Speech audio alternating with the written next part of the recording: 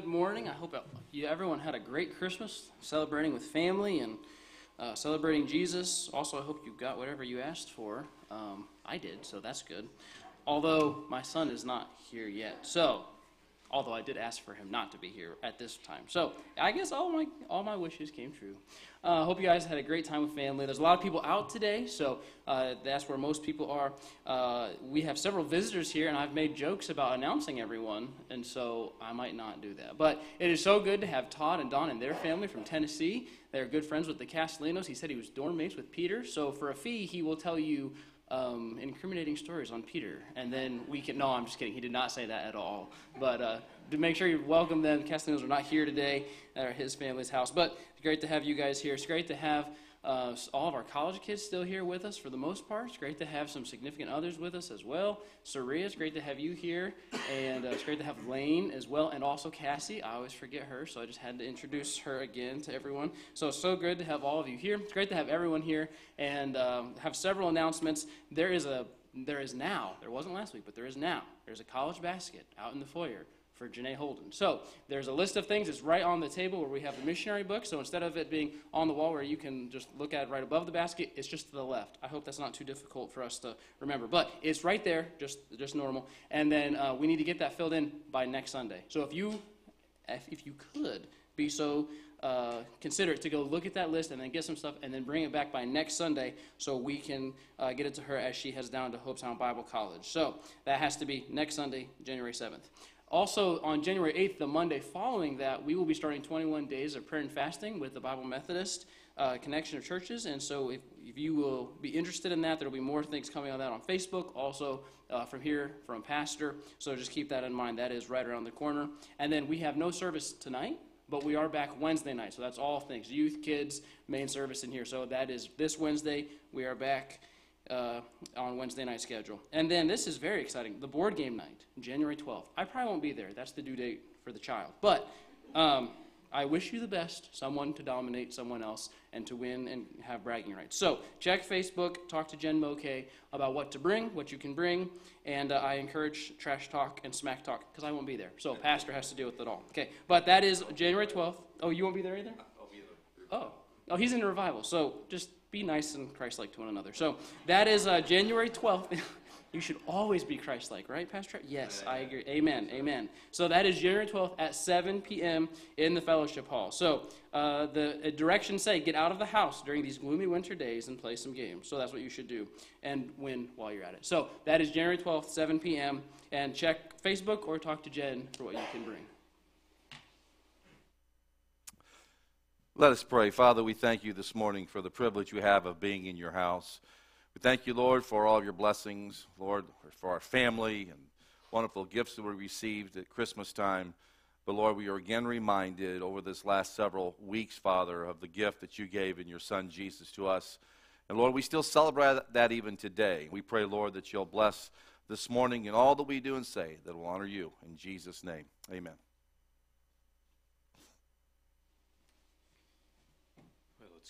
Good to be in the presence of the Lord this morning on this New Year's Eve day. I love him this morning so much. I'm sure we all do this. Looking over this last year, I'm sure each one of us can attest to the fact that there's been some rough times that we've gone through, both probably personally in our country and just all different aspects of our lives. But I'm so glad that we have a Father in heaven who's watching over, who's in control, and our faith can rest in him. So all of our songs this morning are going to be kind of on that theme, our faith, our hope in the Lord. And I hope it touches your heart and gives us encouragement this morning. Let's stand as we sing the first song, My Faith Has Found a Resting Place. My faith has found a resting place, not in device nor creed. I trust the ever-living one, his wounds for me shall bleed. I need no other argument, I need no other plea. It is enough that Jesus died, and that he died for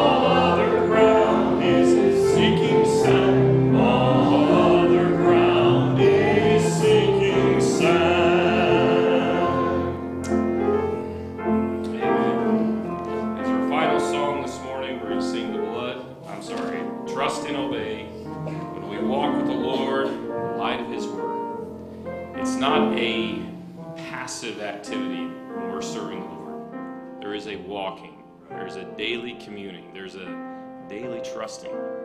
And He, our Heavenly Father, just loves that interaction with us. And when we just step back and think about the awesomeness of His power, the awesomeness of His being, He created the world, He created each one of us. He has given us the opportunity to receive Him so that we can spend eternity with Him in heaven. He died on the cross for us, just on and on and on that we can go, just bragging, praising our Heavenly Father. It's just so wonderful that we have the privilege of walking with Him and all that that entails. So let's sing together, Trust and Obey. When we walk with the Lord in the light of His Word, what glory He sheds on our way. While we do His good will, He abides with us still, and with all who will trust and obey. Trust and obey.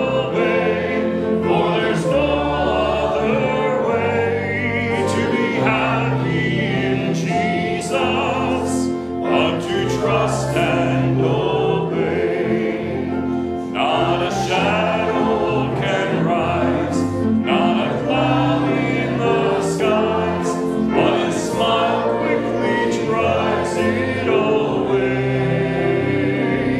Not a doubt or a fear, not a sign or a tear can abide while we trust and obey. Trust and obey, for there's no other way to be happy in Jesus, but to trust and obey. Not a burden we bear, not a sorrow we share, but our toil He doth richly repay. Not a grief or a loss, not a frown or a cross, but is blessed if we trust and obey. Trust and obey, for there's no other way to be happy in Jesus, but to trust and obey. But we never can prove the delights of His love until on the altar we lay. For the favor He shows, for the joy He bestows, are for them who will trust and obey. Trust and obey, for there's no other way to be happy in Jesus, but to trust and obey. Then in fellowship sweet, we will sit at His feet, or we walk by His side in the way. What He says we will do, where He sends we will go. Never fear, only trust and obey. Trust and obey, for there's no other way to be happy in Jesus, but to trust and obey. Very good singing this morning. You may be seated. Amen. We're going to go to the Lord in prayer. And there's many that need prayer. This is the, as I kind of mentioned last week, seemed like this is the time for flu and coughs and colds. And I think many of us have had that. Our family's had it. Good to see my kids back. Some of them made it today. The other ones are sick now. So Autumn's children have what we've all just shared together as a family. Besides the gifts, we shared also our flu bug with each other, and that's been part of our Christmas. But anyway, many with that. Don had successful surgery, thank God for that, on his shoulder, and is home recovering and now is in the process of rehabilitation, which is going to be more probably difficult than the surgery itself. So we need to continue to pray for Don and Doris, that God will help them, and maybe we can get back in church with all this. Now that he had the surgery, I think his doctor is going to allow him to come back because he was concerned about the flu and all that stuff. So let's continue to pray for them. And, of course, many that are not with us, many that are out of town still, traveling mercies, and God would be with them in a very special way. Let's go to prayer. Father, we thank you again today for the privilege of prayer. We thank you, Lord, that we can come to a God who knows us, intimately understands our needs. Lord, that's all a part of Emmanuel, Lord. That's all a part of the incarnation, you coming to this world to take upon you, Lord, humanity, and to feel what we're going through, and of course the temptations that we face, you face, Lord, and yet without sin.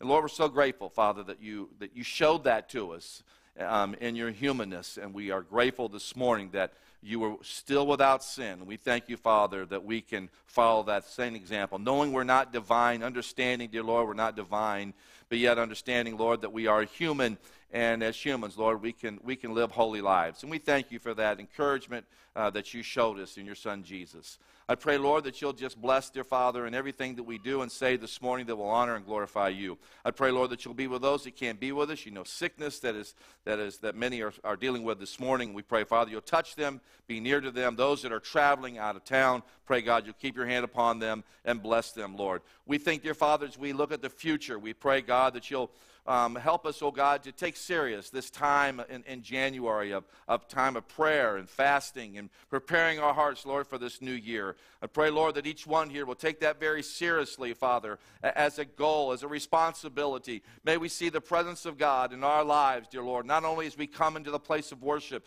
but wherever we're at on a daily basis. May you have your way, dear Lord, in every heart that is here this morning. Bless in all that we do and say, that it will glorify and honor you. We pray these things in the name of Jesus.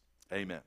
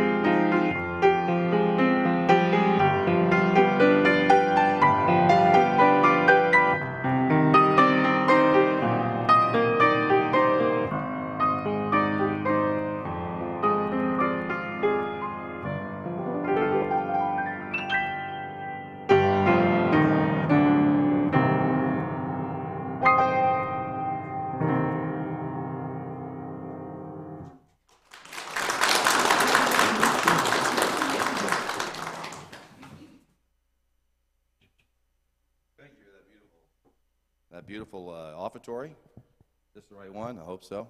Yeah, there it is.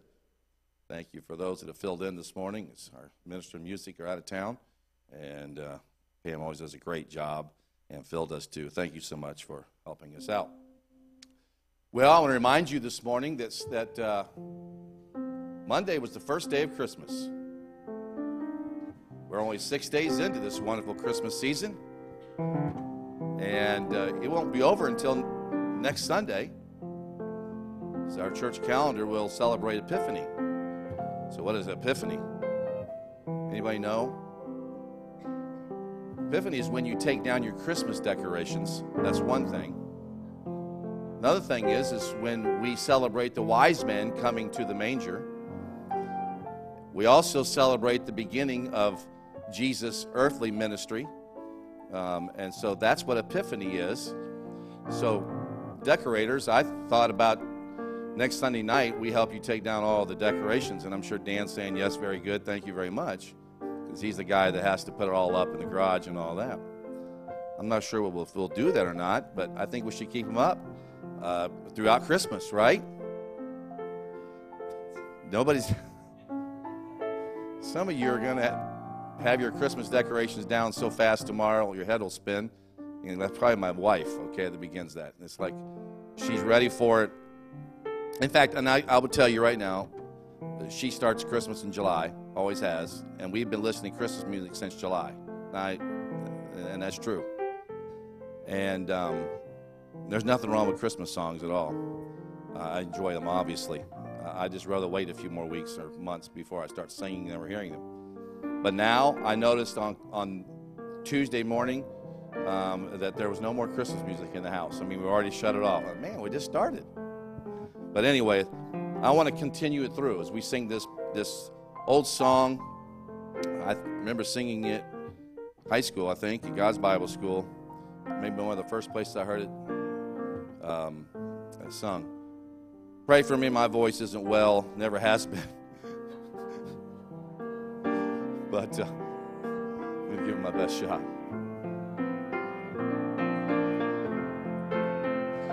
From God's heaven to a manger, from great riches to the poor, came the Son of God to seek and to save. From the azure halls of heaven to a rough and rugged cross, Jesus came, and there his life he gave for all. Redeeming love, a love that knows no limit. Redeeming love, a love that shall not die. My soul shall sing throughout the endless ages, with choirs extolling this great love on high. And from a loving heavenly Father to a world that knew him not, came the man of sorrows, Christ the Lord. And in my wanderings Jesus found me. He bought my soul with his own blood. Yea, to me a peace this world could not afford. Redeeming love, a love that knows no limit. Redeeming love, a love that shall not die. My soul shall sing throughout the endless ages, with choirs extolling this great love on high. my soul shall sing throughout the endless ages, with choirs extolling this great love on high.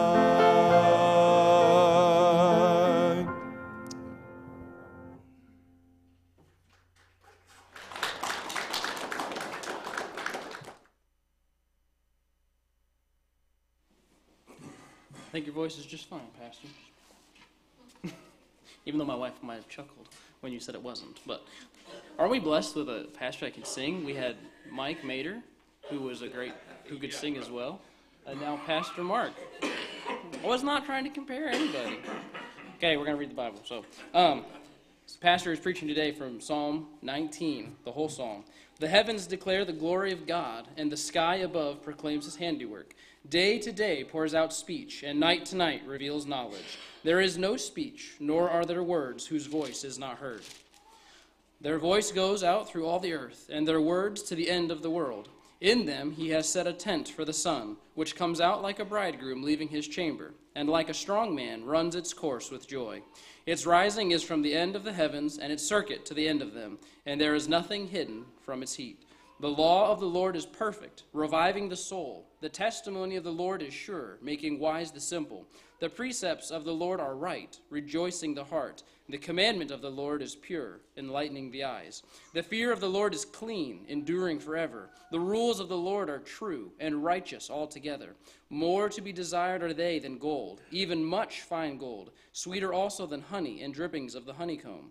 Moreover, by them is your servant warned. In keeping them there is great reward. Who can discern his errors? Declare me innocent from hidden faults. Keep back your servant also from presumptuous sins, and let them not have dominion over me. Then I shall be blameless and innocent of great transgression. Let the words of my mouth and the meditation of my heart be acceptable in your sight, O Lord, my rock and my redeemer. God, thank you for this day. Thank you for your word that speaks to us. I pray that you would be with our pastor as he brings the message to us today. Help it to speak to us. Help us to be open to do what it says. Amen. Recently on Wednesday night, I shared Psalms 19, and I enjoyed it immensely. And so I thought I'd put even more time into the study of this psalm this week, and I'm so grateful that I did, and I felt like it was something that would be worth sharing with the whole congregation this morning. And so one of the reasons why I chose Psalms 19. Psalms 19 is one of my favorite psalms, and to say that, I can tell you that it's not the only psalm that's a favorite of mine. Several are, but Psalms 19 is one that stands out in the Psalter that I love, and it's rich. C.S. Lewis said this about Psalm 19. He said, "This psalm reflects more than any other the beauty and the splendor of the Hebrew poetry found in the Psalter." He went on to say, he said, I take this to be the greatest poem in the Psalter and one of the greatest lyrics in the world. I would agree with C.S. Lewis on that. I believe it's one of the greatest poems in the Psalter and could possibly be one of the greatest lyrics in the world. And of course, many commentators view this psalm as one of the most magnificent of the psalms, both again for its poetic elegance, and its not only poetic elegance, but it's also its theological depth. David here makes it crystal clear to us that no one is without excuse when it comes to God's existence. The question can ask, why? Why is there no excuse about God's existence? From David's perspective, because God has given us both creation and his holy word as proof of his existence. And so in the first 6 verses we find here, David develops a case for God's glory revealed in the vastness of the heavens. I don't have a PowerPoint this morning. I gave my secretary the week off. And so I told her not to worry about the PowerPoint. So keep your Bibles out this morning, all right? Psalms 19, keep your Bibles out. I want you to follow with me as we go through this. Maybe Sam has it back here, but follow with me. In the first 6 verses, he develops a case for God's glory that is revealed in the vastness of the heavens. His character, God's character, according to David, is revealed in two ways. First of all, it's revealed in the heavenly bodies. David could see God in verses 1 through 4, the first 4 verses. He could first of all see him in the blue sky. When David talks about the heavens here, he's not looking past the sky into the heavenly bodies or into heaven itself, but he's describing the blue sky. He can see God in the blueness of the sky. He can see God in the suns. He can see God in the clouds. He sees God in the sunrise. He sees God in the sunset. And I'm assuming that everybody that's hearing me this morning and listening sees God in the very same thing. Coming from Alabama, we moved from a place where there's a lot of trees. So you would drive down any given road. There's trees on every side. It's very difficult to see the skies. It's very difficult to see, of course, in a distance, to see sunrises and sunsets because of the trees. My wife, as you well know, was born and raised in Birmingham, Alabama, and so when we moved here the very first time to the Midwest, I thought that she would just despise the flatlands because Alabama's more hilly. And when we moved on and God led us away from this area for a while, she said, I'd love to die in Greenfield. I loved it in Greenfield. She told me that. And I just kind of took it as I thought, she's not serious about that. And come to find out, she is. Okay? She loves the cornfields. She loves the flatlands. She loves to be able to see the sunrises and the sunsets every morning, especially in the evening. Some of you didn't even realize there was a sunrise. But there's others that see that sunrise quite often and enjoy it. He's talking about the blue skies. He sees God in revealed in the vastness of the heavens, in the heavenly bodies. So he saw the blue sky, the night sky. Talks about the moon, the stars, the distant galaxies. These together, David says, with their size, their awe, their grandeur, shouted to David and all who would see, the God who created all this is glorious, and this is evidence of his glory. When you look out there and see the beauty of the world that we live in, and the grandeur and the vastness of the sky that is around us, you probably got to go west to see more of that grandeur when it comes to the big sky. Recently, we went to Colorado again and saw that, and I've been out west several times, and the awesomeness of the sky. We celebrated our 30th anniversary, kind of celebrated it in Alaska, and the beauty there was very evident, and God painted a beautiful picture, not only of the sky, but also the firmament around it, okay? The mountains that were there and the beauty. It just made you want to sing, the hills are alive with the sound of music. That's what you wanted to sing. Or maybe you wanted to sing, how great is our God. Maybe that'd be more spiritual, wouldn't it? Anyway. The blue sky, the night sky, it shows the grandeur of God. Because David was saying he is glorious in his size, having created something so big. He is glorious in his engineering, having created something that works together so well. He is glorious in his artistry, having created something so beautiful. He is glorious in his goodness and kindness, having created something for all humanity to see. God is glorious, and we are without excuse when it comes to who he is. Not only do you see him in the blue sky, not only do you see him in the daytime and the nighttime, he again sees him in the vastness of the sky. Knowledge, David says, is wrapped up in God's vastness, or in the vastness of the universe. It reveals his wisdom. It reveals his creativity and his glory. The writer Kidner said this about the sky, revealing God's knowledge. He said, knowledge is well matched with night, since without the night and without the night skies, man would have known until recently nothing but an empty universe. If God had not placed the stars in the night sky, the blackness of the night would have communicated powerfully to all humanity, both ancient and modern, that there is nothing and no one out there. But when the darkness settles in, when the darkness falls upon us, and you have a clear night, you can go outside and look at the grandeur of God through the lens of the stars and the moon that he has so beautifully placed in our universe. And so David talks about this vastness, this vast sky, this beautiful blue sky. Obviously, David is enamored with God's creation. Again, I don't know about you this morning, but I'm enamored with the creation of God. And it doesn't take a whole lot for me to realize just by looking at creation that God is alive and he's real. You know, there's been times in my life that I've struggled with that. You think, well, I mean, you grew up in a Christian home. You've had all the privileges that come with sitting in church and hearing God's word. But there was a time in my life when I struggled with, is there really a God? But one of the things that changed that in my life, and many did, but one of those things was to see the beauty, the grandeur of God's creation, okay?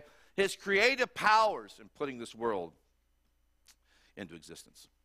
But he goes on to talk about not only in the grandeur of God's creation, but he talks about also in language. He says the glory of God in the visible heavens is for all to see. It is communicated to all mankind, no matter what their language. It is a message that has gone out through all the earth. In fact, again, the Apostle Paul in Romans chapter 1, he explained it like this. He said that God's invisible attributes are clearly seen, being understood by the things that are made, even his eternal power and his Godhead, so that they are without excuse. What's he saying? We're without excuse when it comes to God's beauty that he has created for us. Regardless of whether you believe in a God or whether you don't believe in a God, the bottom line is when you look out there in the vastness of this world, you realize that that somebody has placed that there. To say that somehow gases erupting and forming the beautiful world that we live in, not just the intricacies of the mind and how the human body is made, but also the vastness of this world. You'd be crazy not to think that somehow that just came into existence by gases and some kind of formations that happened over millions of years. Paul tells us that because this testimony had gone out through all creation, all men are without excuse for rejecting the God who gave us such clear, and I say also beautiful evidence of his power and his wisdom.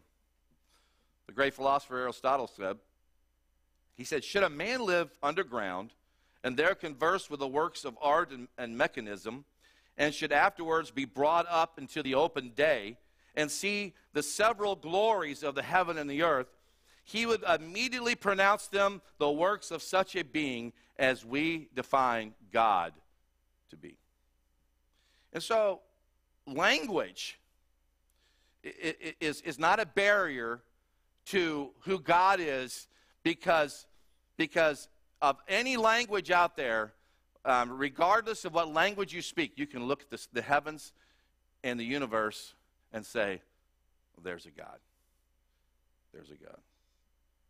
He went on to talk about, he compared earthly creations in verses 4 through 6. David could see God in, first of all, the tabernacle. He said the tabernacle was a place to hide the sun. David poetically described the nighttime sky as a dwelling place. He described it as a tent, a tabernacle for the sun. He said the sun comes out of its tent every day to cross the heavens, and it returns to the tabernacle at night.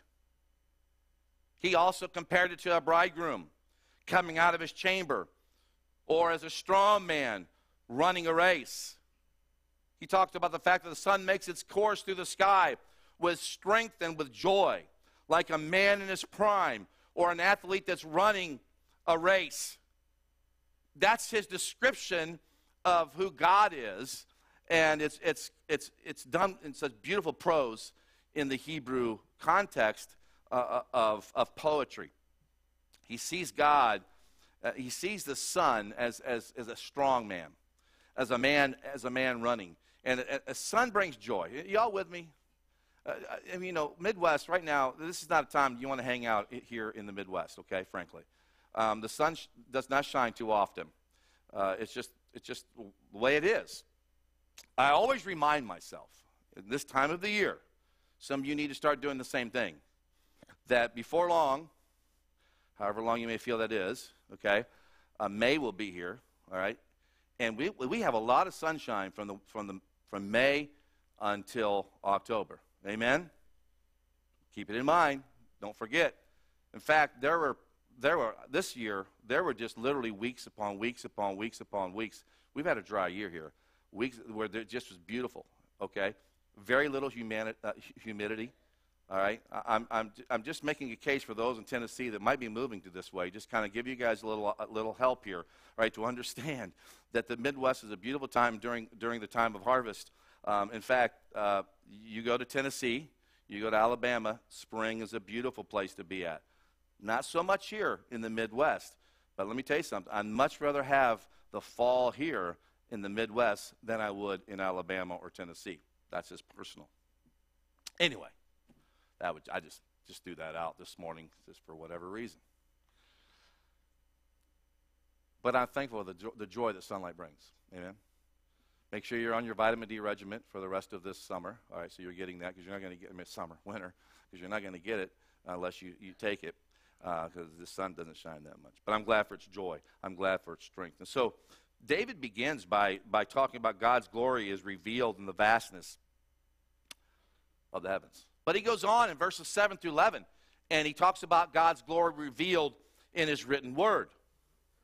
Again, the prose here, the beautiful writing of poetry that David describes it as.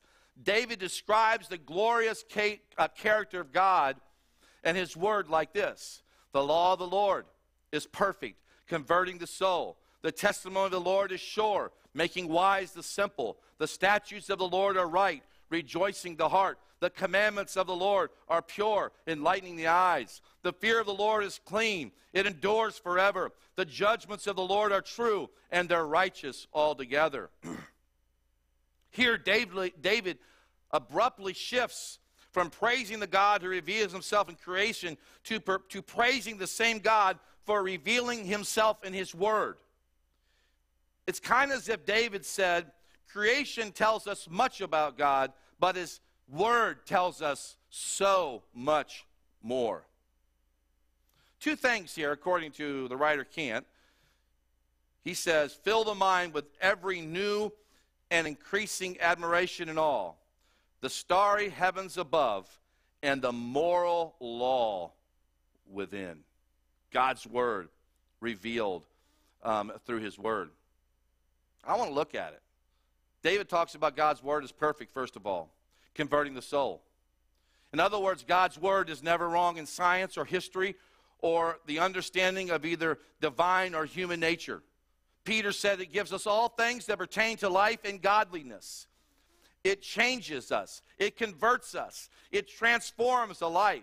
It's more than an intellectual knowledge. It radically transforms the inner man.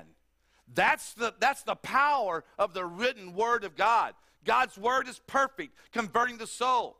God's word is sure, he said it secondly. It's reliable and certain. It is verified and it's confirmed in heaven. As the psalmist would write in Psalms 119, verse 89, forever, O Lord, your word is settled in heaven. I say this morning, you can count on it. Its truth is simple so that all who believe can be saved. God's word is right. God's word and the commands contained within are right. They are morally right. They are practically right. They are universally right. They are right because it is the revelation of a God who is holy, who is true, and he's always right. And he goes on to say, it makes my heart rejoice. Amen? I'm glad that I'm a Christian this morning because I'm on the right side. I'm on the winning side. Now, I don't have this attitude that, the rest of y'all are losers. And that's not going to help people to be interested in our faith, is it not?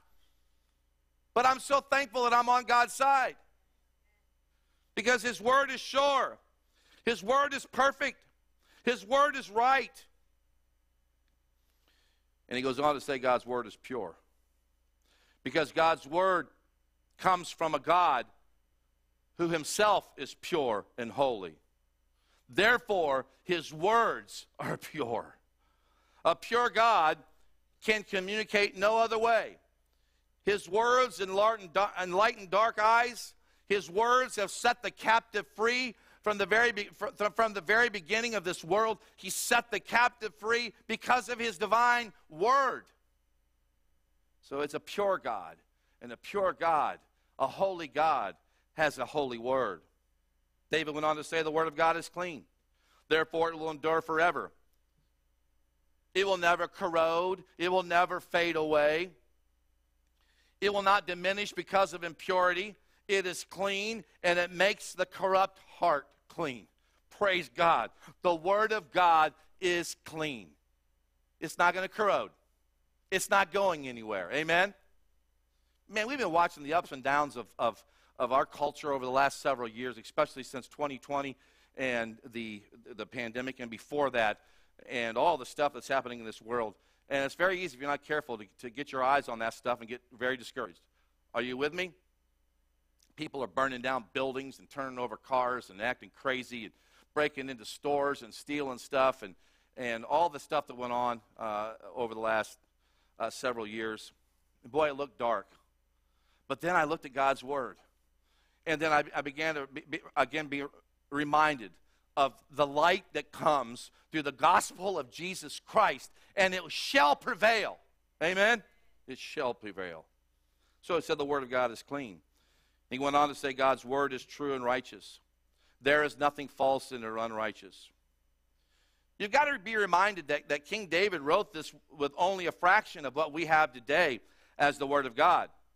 His portion was not as glorious as the complete revelation of God that we enjoy. David would have had probably the first 5 books of Moses, which would be Genesis to Deuteronomy, maybe Joshua and Judges, maybe a few Psalms, and perhaps Job and Ruth.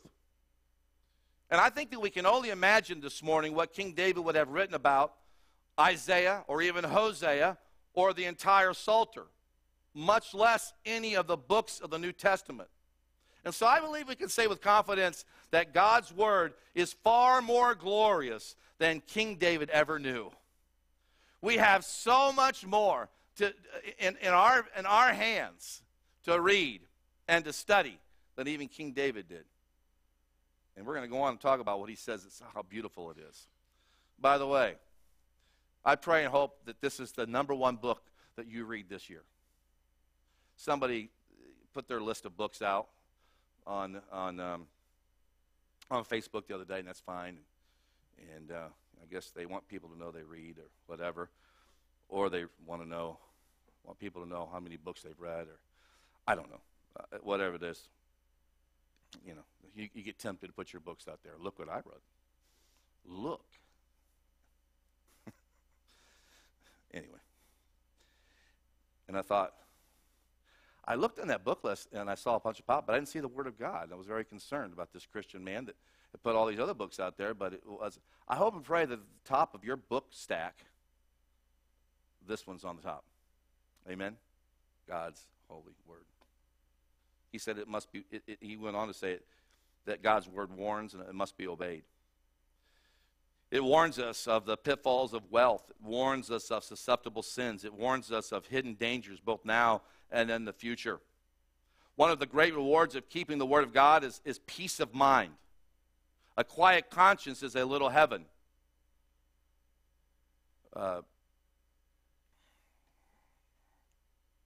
Spurgeon said this. He gave a story. He said there was a martyr was fastened to the stake, and the sheriff who was to execute him expressed his sorrow that he should preserve in his opinions and compel him to set fire to the pile.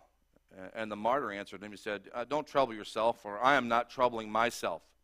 He said, "Come and lay your hand upon my heart and see if it does not beat quietly." His request was complied with, and he was found to be quite calm. "Now," he said, "lay your hand on your own heart and see if you are not more troubled than I am. And then go on your way, and instead of pitying me, pity yourself." When you obey the Word of God, when you read the Word of God, it brings a calm assurance into the heart of the believer. And David's simply saying, hey, God in his vastness is portrayed in the beauty of the skies, in the beauty of God's creation, but it's also in the beauty of the Word of God. He goes on in verses 12 through 14, and now he switches to a prayer, and his prayer is for moral purity here. So now we've kind of got out of the poetic side of it, and we're into the theological side of this wonderful Psalm 19. There's some interesting theology here, and I hope you have your Bibles open this morning to look at it. Because David's prayer was for God to cleanse him, and he talks about two different types of sin in these verses. He first of all talks about ignorant sin, or a secret fault, or an error.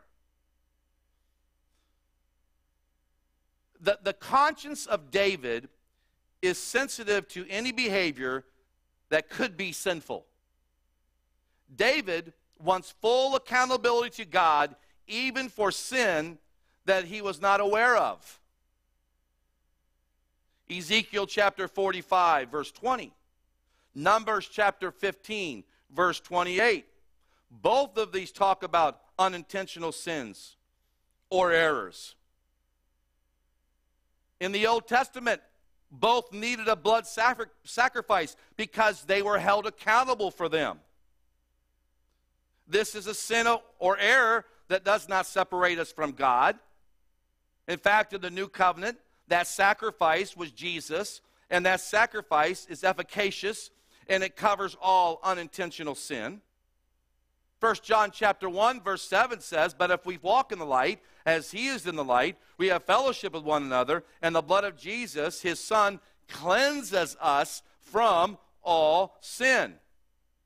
The word cleanses is an ongoing verb. The word cleanses is an automatic purifier that keeps us clean. When we become aware of that sin, you can use the word secret fault or error.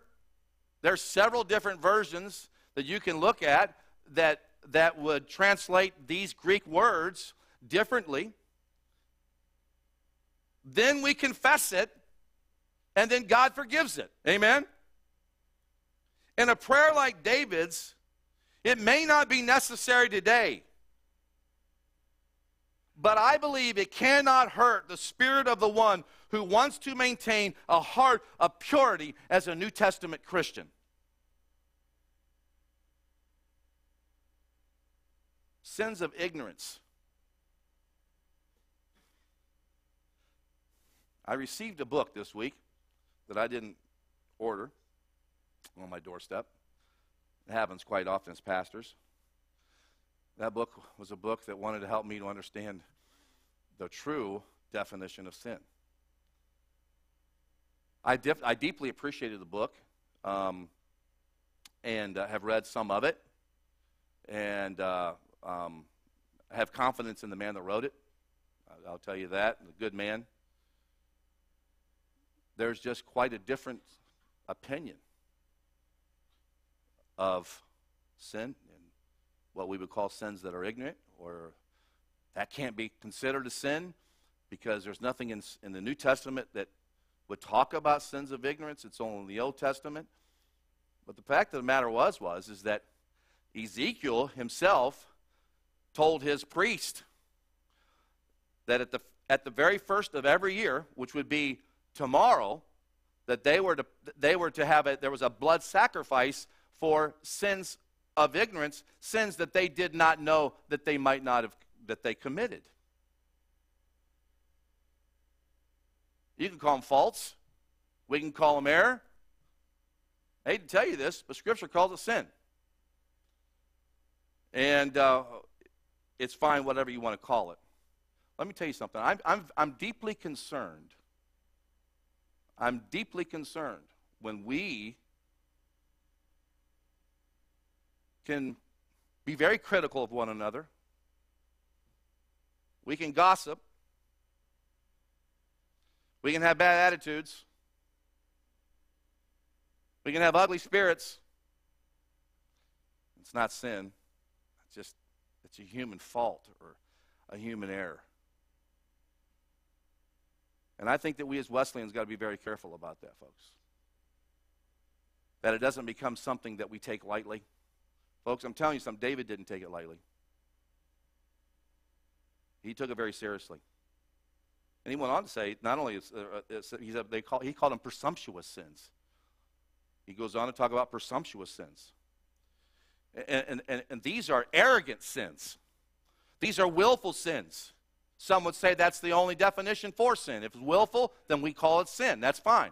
I have no problem with somebody defining that way. But there's an arrogance to them. In fact, Numbers chapter 15:30, if you want to look there, calls them high-handed sin. David added this because he knew that his problem was greater than secret faults and unknown errors. And without God's help, which we see him praying for here, he was perfectly capable of committing presumptuous sins. Sins done in a proud and knowing way. Folks, take heed lest you fall. May we never get to the place where we take sin lightly. If we become arrogant about our self-righteousness, we can be susceptible to sin, and presumptuous sin separates us from God.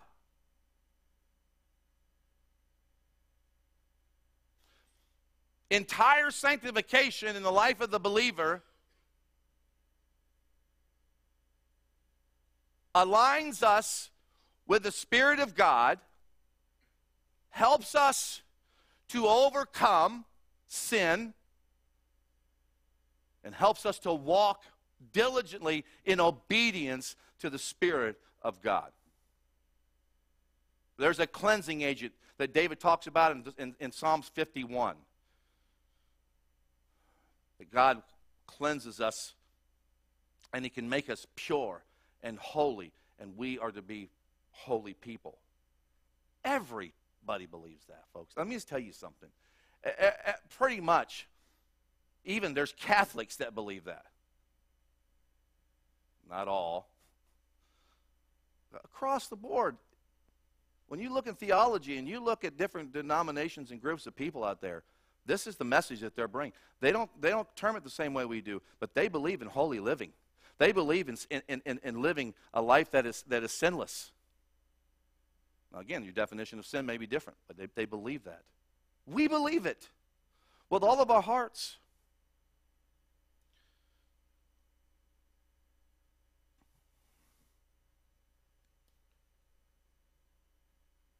There's this prayer of surrender and purity that he goes on to talk about here in the last verses of this psalm, and I'm gonna go over it one more time. I don't have it up there in my notes,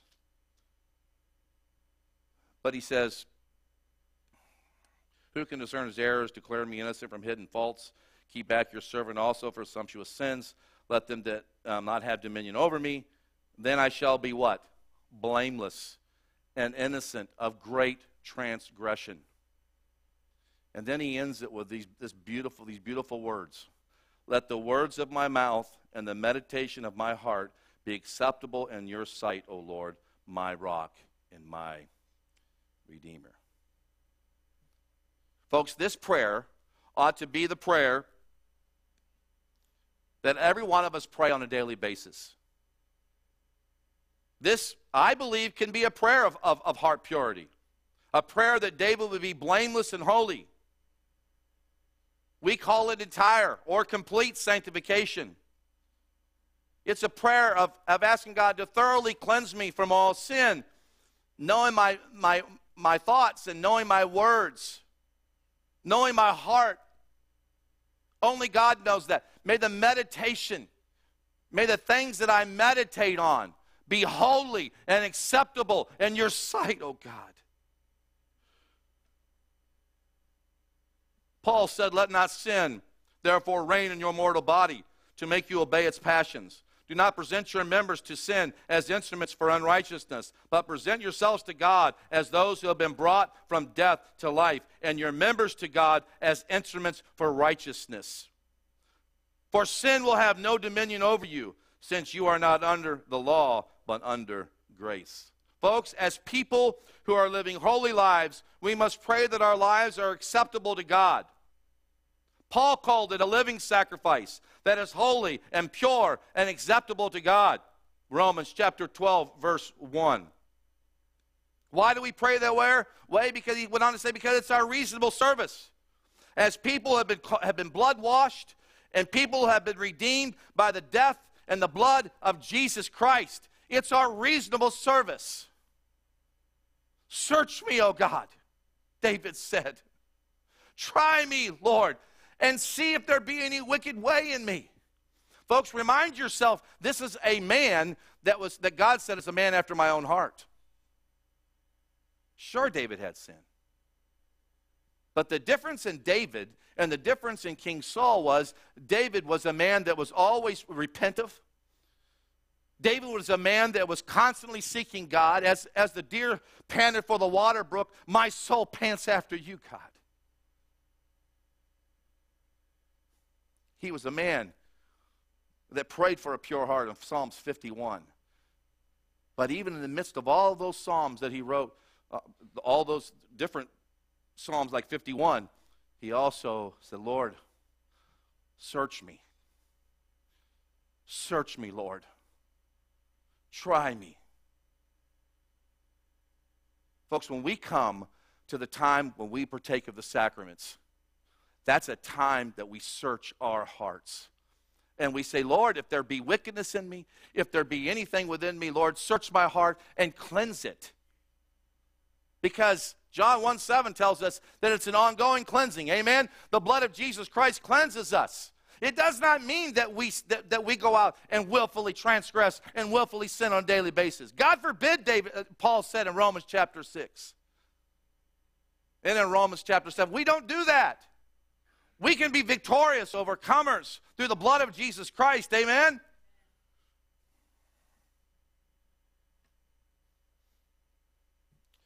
And so in conclusion today, I say for me, I choose to pray the prayer like David.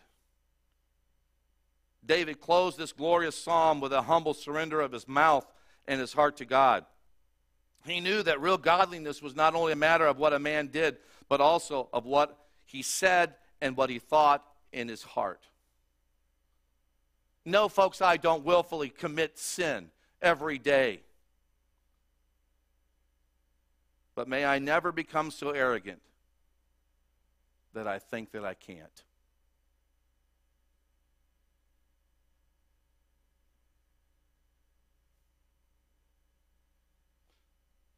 And so as we face another year, may we daily be reminded of God's immutability and glory when we look at the sky and when we read His Word. Amen. A lot of theology there. I hope I was able to share it succinctly and carefully. But may this year be a year where we be reminded of who God is every day that we get up, not only in the sunrise, but at sunset, and seriously take God's Word and live by it and be obedient to it. And pray this wonderful prayer, Lord, know my inner thoughts. Know my secret thoughts. And may they be acceptable in your sight, O Lord. Folks, the devil brings thoughts to our minds that are ungodly. There's no question about that. There's nothing we can do to stop the devil from doing that. But we can do one thing. We don't have to listen, and we don't have to submit to those lies, to that temptation. Aren't you glad for that? But it's only through the power of the Holy Spirit working in the heart of the believer. Amen. That's why we must maintain a relationship with Him and be filled. What's filling mean? Full obedience. Full obedience. You don't get more of him or more of him. Once you get saved, you have his Spirit within you. It's full obedience. Complete obedience. And we can live victorious lives. Holy and acceptable in his sight. I pray this will be just a wonderful year. We'll be once again celebrating 21 days of prayer and fasting. We'll have a prayer revival coming up, a weekend prayer revival in January. I don't know if it's on our calendar, but I forgot to tell you that. But it'll be Friday night, Saturday night, and all day Sunday. And looking forward to a prayer revival together, something different. I've already ordered the books for this year. If you're interested, those should be here in the next few days. And again, another wonderful book by the Hendersons on how to pray. And so I'm looking forward to that 21 days of prayer again. And so pray that God will just bless us in the new year. We'll be starting back our small prayer groups. That's an exciting thing. And looking forward to just concentrating on prayer together to see God bless our community, bless our little church, help us to reach the lost for Christ. Amen. That's why we're here. God bless you. Let's stand together.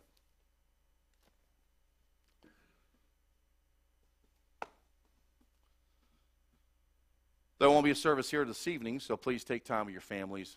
Enjoy the holiday, and we'll be back here Wednesday night. And Faith and Focus will start back up next Sunday night. Looking forward to that. It will be on prayer. Father, thank you for your word. Pray, Lord, that you'll apply it to our hearts. Go with us, protect us, keep your hand upon us. And, Lord, as we celebrate the end of this year and look forward to the new, may you, dear Lord, help us to be reminded of your word. And as we look at the heavens and the skies above us, the firmament that's around us, and say, thank you, God, because you exist, you're holy, you're true, and we praise you for that. We ask these things in Jesus' holy name. Amen. God bless you. Dismissed.